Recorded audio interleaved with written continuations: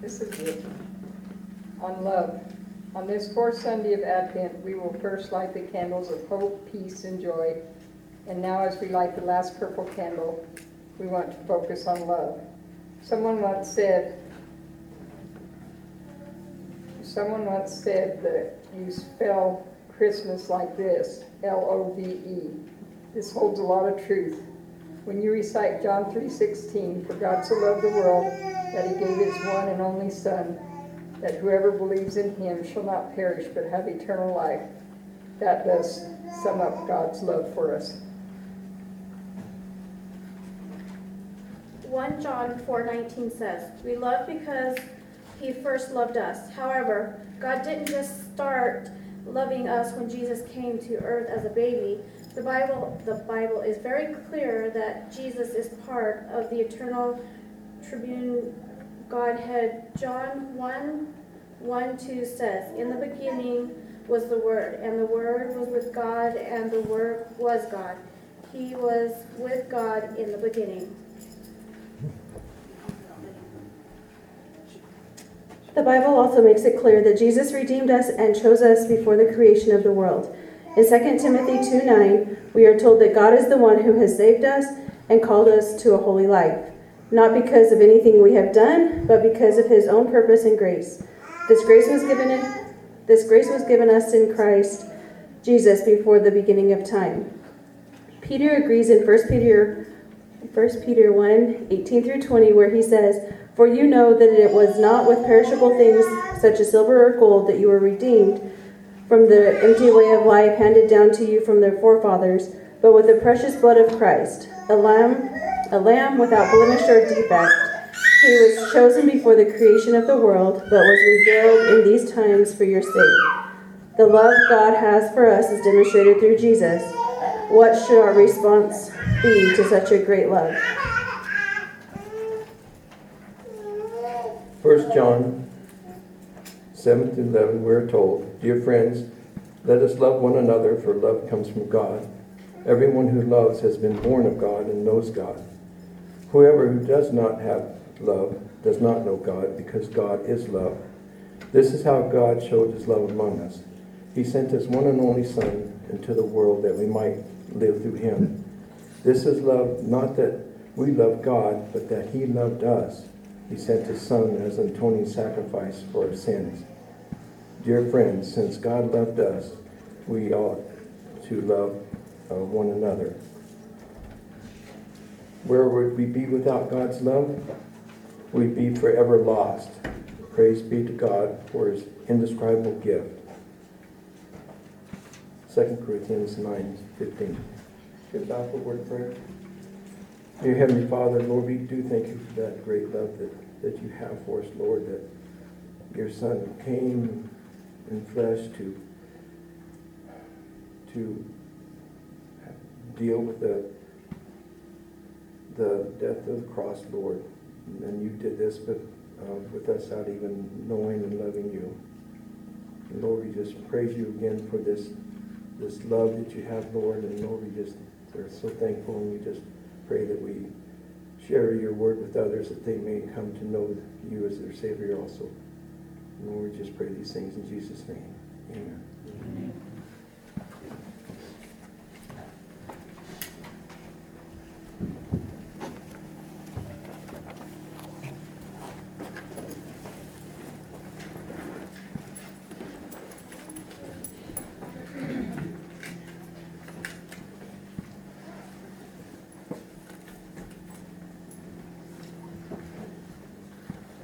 Good morning.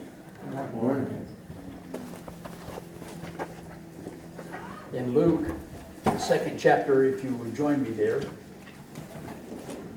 we have the announcement that the angels made, the coming of our Savior.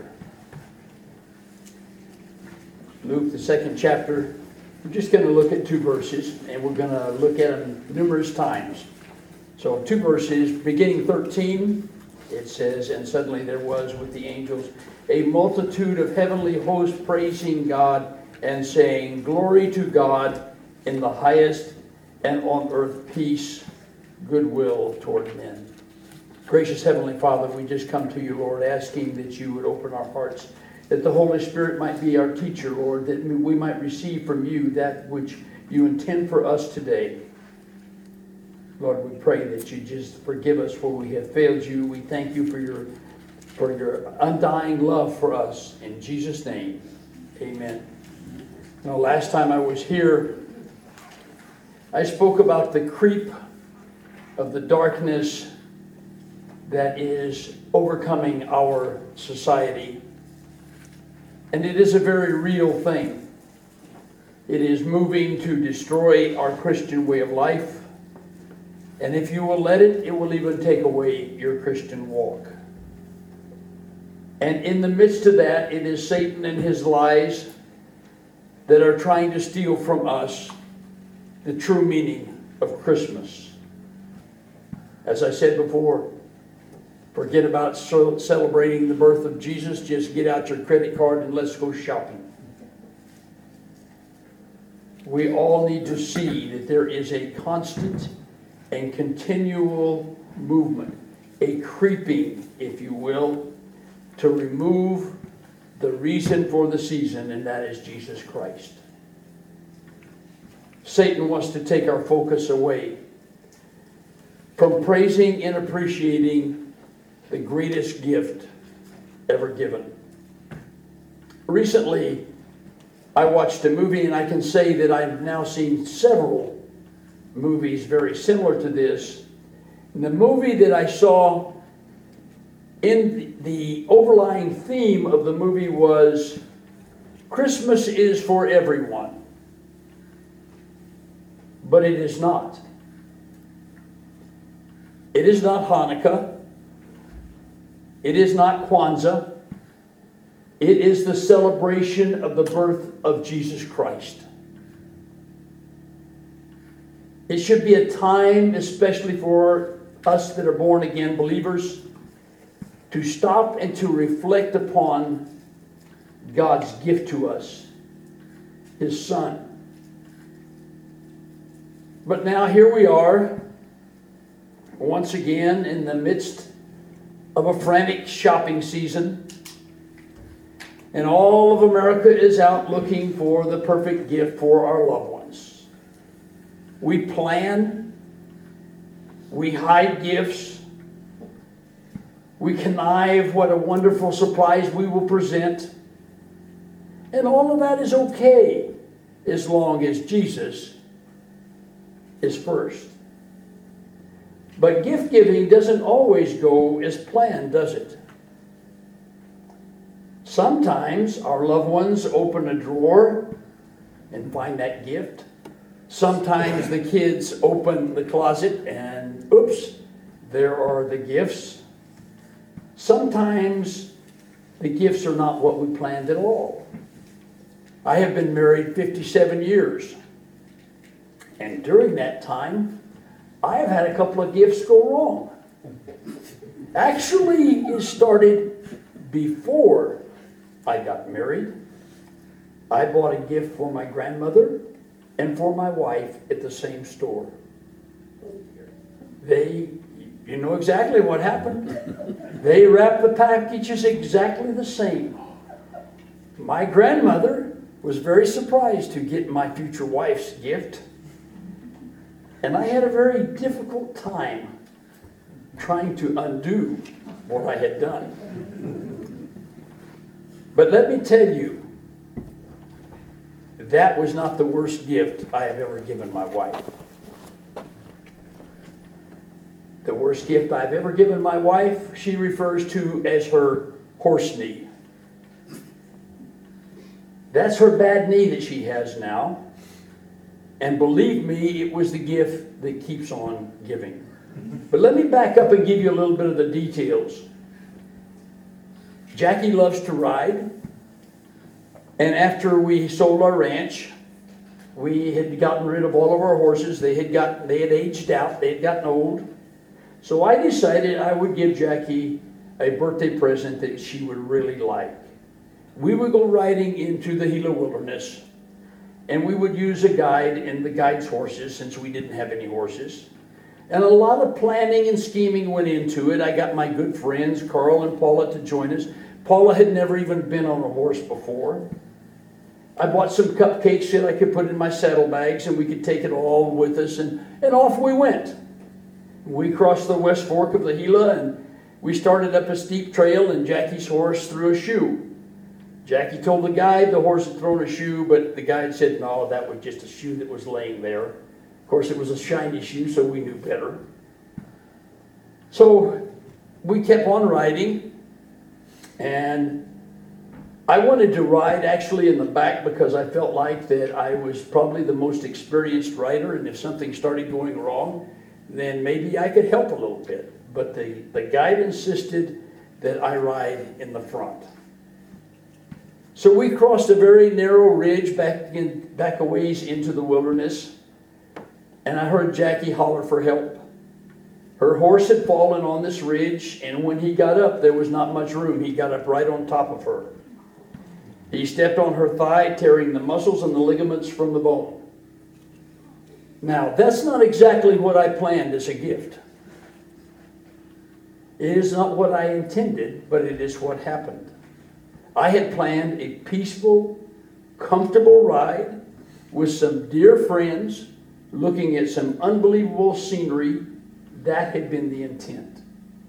What Jackie got for her birthday was a visit to the ER, a brace, a set of crutches, and months of recovery.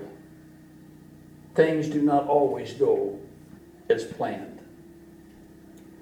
So that begs the question, what was God's intent with his greatest gift? The angel said, "Glory to God in the highest, and on earth peace and goodwill toward men." Peace on earth, goodwill toward men. Well, let me tell you, we do not have peace on earth from man's point of view. And Jesus said there would be wars and rumors of wars until his second coming. Peace on earth, not on this earth, not in this nation, not even in this state, not even in some churches, not even in some households. And goodwill toward men, that's a rare thing. The golden rule is almost a thing of the past now. And can anyone deny that we are living in a time where we have false prophets, in a time where we have persecution of Christians, even in this nation, in a time as it was in the days of Noah? God said in Timothy, 2 Timothy 3, 1 through 5, but mark this, there will be terrible times in the last days. Now I'm going to read this slow because we need to listen to each particular item that God is talking about. People will be lovers of themselves. We are living in a nation of selfie. Absolutely. We are living in a nation of people that love themselves. Lovers of money. Boastful, proud, abusive, disobedient to parents, ungrateful, unholy, without love, unforgiving, slanderous, without self-control, brutal, not lovers of good, treacherous, rash, conceited, lovers of pleasure rather than lovers of God, and having a form of godliness, but denying its power. Then God said, have nothing to do with this. How is this possible? Did God's most perfect gift fail in its intended purpose? Listen once again. Suddenly there was with the angels a multitude of heavenly hosts praising God and saying, glory to God in the highest, on earth peace, goodwill toward men. Again, did God's most perfect gift, his Son, fail its intended purpose? No, of course not. God does not fail. We have failed, and we are saved only by God's gift through his grace, We are saved by God's grace, saved by His love and the kindness of God. And it is such a unique love. It is such a unique kindness. His love and kindness are given despite the fact that it is undeserved and it is unmerited. God did a thing unheard of among men. God gave His love and His grace to us despite the fact that we curse Him, reject Him, rebel against Him. We are hostile toward Him. We deny Him. We neglect Him. We have half-hearted commitment even in our churches. Despite the fact that we worship as a religion instead of worshiping Him, we have false worship, idolatry, and because even in our trespasses and even in our sins, He still loved us. Suddenly there was with the angel a multitude of heavenly hosts praising God and saying, "Glory to God in the highest, and on earth peace, goodwill toward men." Listen closely to the voice of God, spoken through the angels. It is like the group of carolers singing at our door. They are singing, they are presenting the voice of God, while inside, that is in the world, there is fierce quarreling going on. Some say that this is a song of illusion. It is an old song of comfort and nothing more. Some say it is a peaceful vision, but it is a mirage. Some say that it is a baseless dream. Some say that the music has no reality. It mocks where it used to comfort. It irritates where it used to inspire. This is how the world reacts when we put Christ in Christmas. So it might be well today for us to examine and closely listen to the voice of God. Glory to God in the highest, and on earth peace, goodwill toward men. Is it a mirage? Is it an illusion? As we know, we have seen that peace and goodwill are scarce. Sometimes even hard to find. Sometimes even hard to find within the churches. We ask, where is the peace? Where is the goodwill? But we have omitted the most important question of all. That is the first requirement. Where is the glory to God? Where is the glory to God in the highest?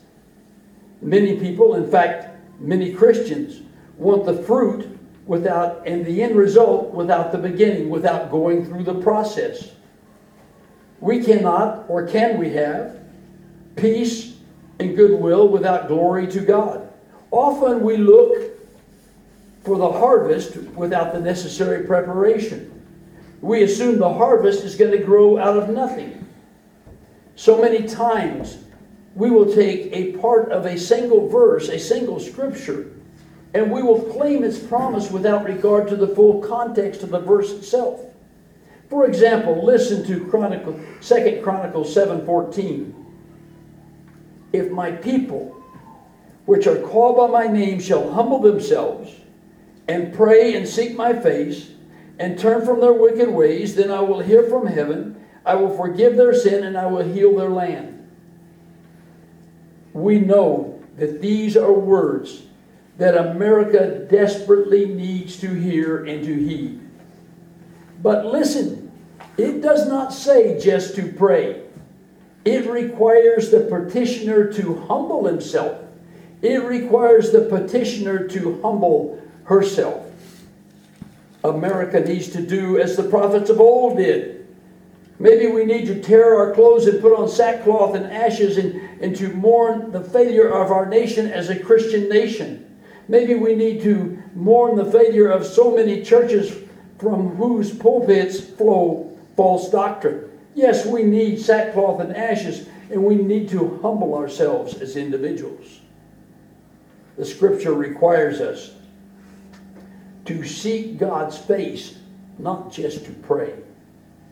We should not just be on our knees. We should be on our knees with our faces to the ground, pleading for forgiveness as individuals, as families, as churches, and certainly as a nation. The scripture says, turn away from our wicked ways. But one might say, my ways are not wicked. But let me tell you, brothers and sisters, God's word has not changed. It is the same. And yet we have a perverted view of what sin is. We have listened to society instead of God's word. Yes, pray for our land. But prayer alone will not complete this verse and its promises. God's people, we who are called by his name, must humble ourselves, must seek his face, must repent and pray.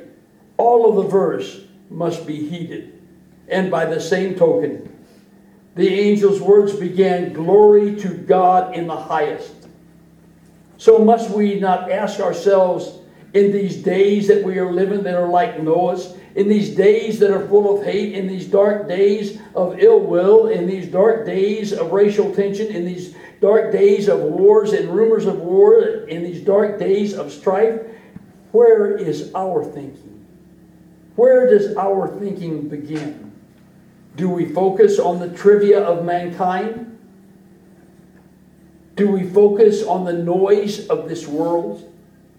Or in this season of celebration of the birth of the Son of God, are we focused on glory to God in the highest?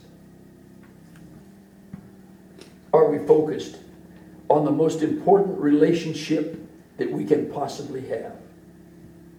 Are we focused on the supreme relationship with God? We must ask ourselves, where is my personal relationship? And even if the church alone will give glory to God in the highest, would we not see a difference in this world? More peace, more goodwill.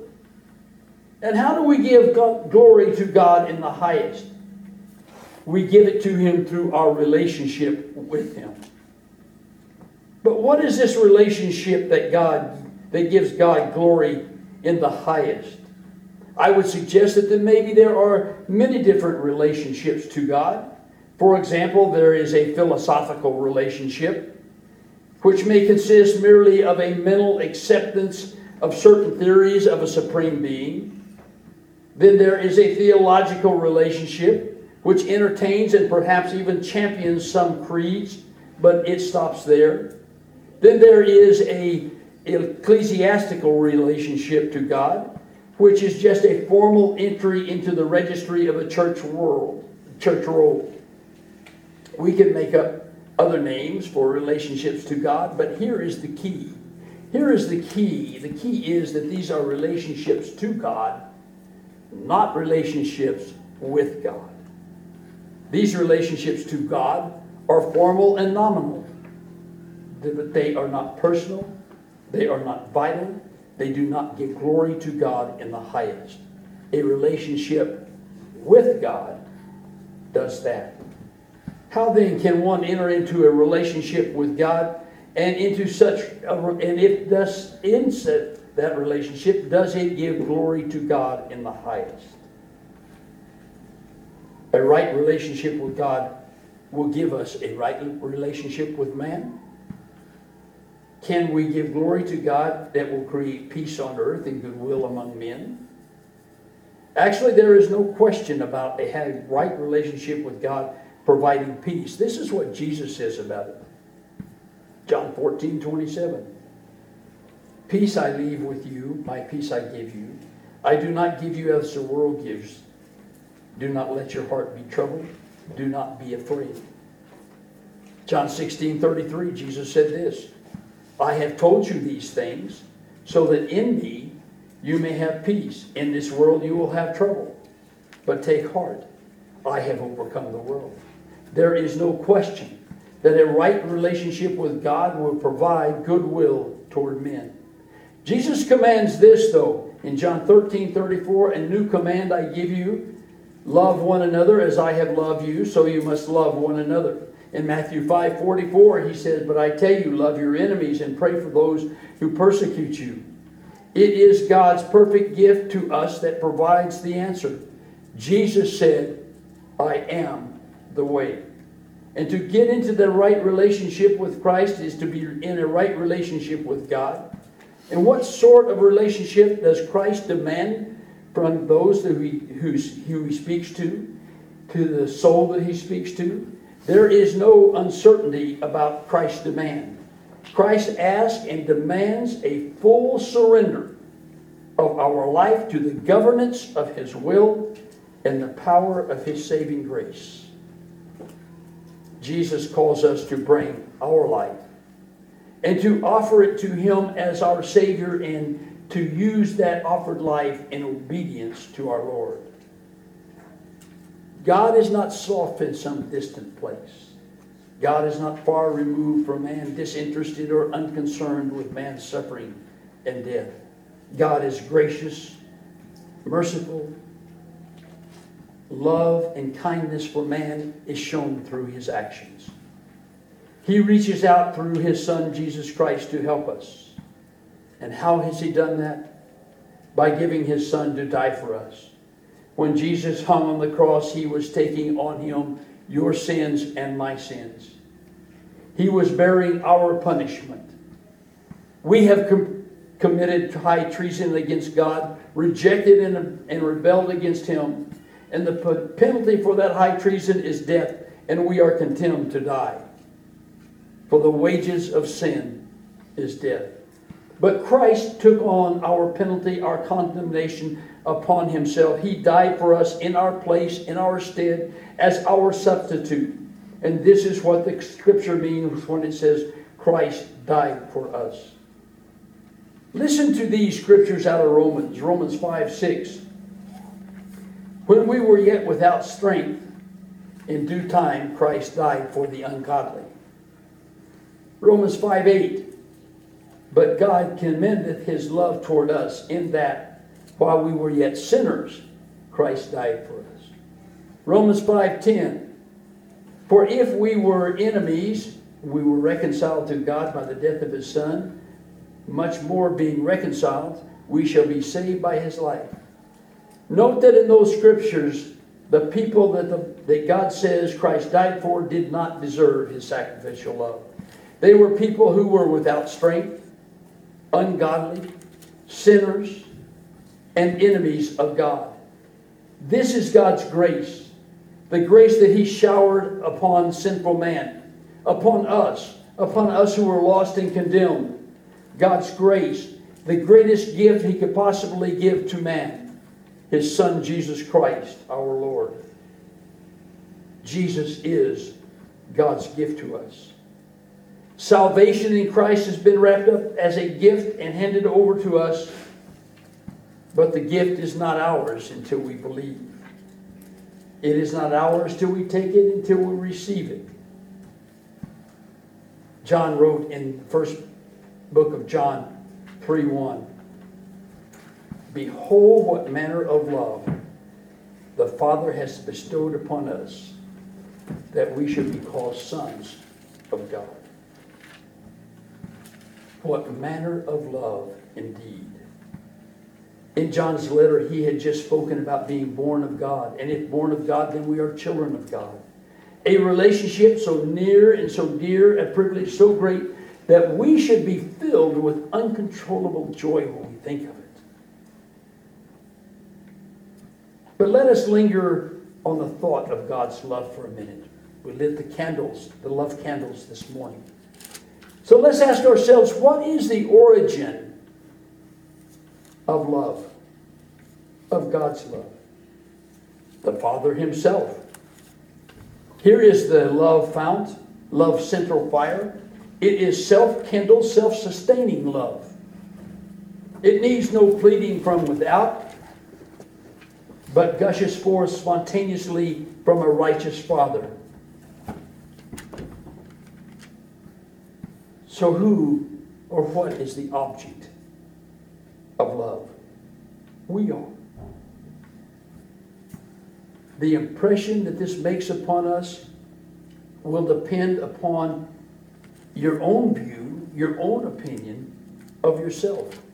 If you are convicted of the sins that you have had and trace the evil in your heart, it will be to you a marvel of marvels that one so pure, one so holy would seek you out for his divine gift. And there is love in abundance. Love not only exists for us, given to us, it should go forth out of us as a rich and a priceless treasure to others. What did God accomplish with his perfect gift? That we should be called children of God. God's love has remade us. We have been born a second time. We have become children in the family of God. Scripture says the Spirit bears witness with our spirit that we are children of God. The question then is, are you a child of God? Have you accepted this perfect gift? Over 2,000 years ago, God gave the world his only Son. He gave us Jesus Christ, that none should perish and that all might have everlasting life. When we were made in the image of God, the Scripture means that we were made as eternal beings. Not that we were made to look like God, but that we were made to be eternal beings. So you are an eternal being. Whether you know Jesus Christ as your Lord and Savior or not, you are an eternal being. And when you depart this earth, you are either going to go to heaven and live with God through eternity, or you are going to go to hell and live in hell with Satan for eternity. So why was God's gift necessary? The Scripture says because all have sinned. Every one of us have sinned. We all fall short of the glory of God. And he tells us the reason that we need that gift is because the wages of sin is death. That means eternal separation from God. But the most beautiful scripture, I think, in all of the Bible is the second half of Romans 6:23. But the gift of God is eternal life through Jesus Christ our Lord. And how do you receive that gift? You confess with your mouth that Jesus is Lord and believe in your heart that God has raised him from the dead. And the Scripture says you will be saved. For everyone who calls upon the name of the Lord will be saved. So in this time of remembrance, in this time of remembering this perfect gift that God has given us, let us share the love that he has given to us with others. We're going to have a hymn of invitation. If you will stand with me. We're going to have a hymn of invitation. If God has spoken to you, whether it is for salvation or whether it is that you need to recommit your life, whatever it is, now is the time. Now is the time God is calling you. God says today is the day of salvation. And if you do not know him as Lord and Savior, today is the day of salvation. You do not know whether you will have tomorrow. As we see.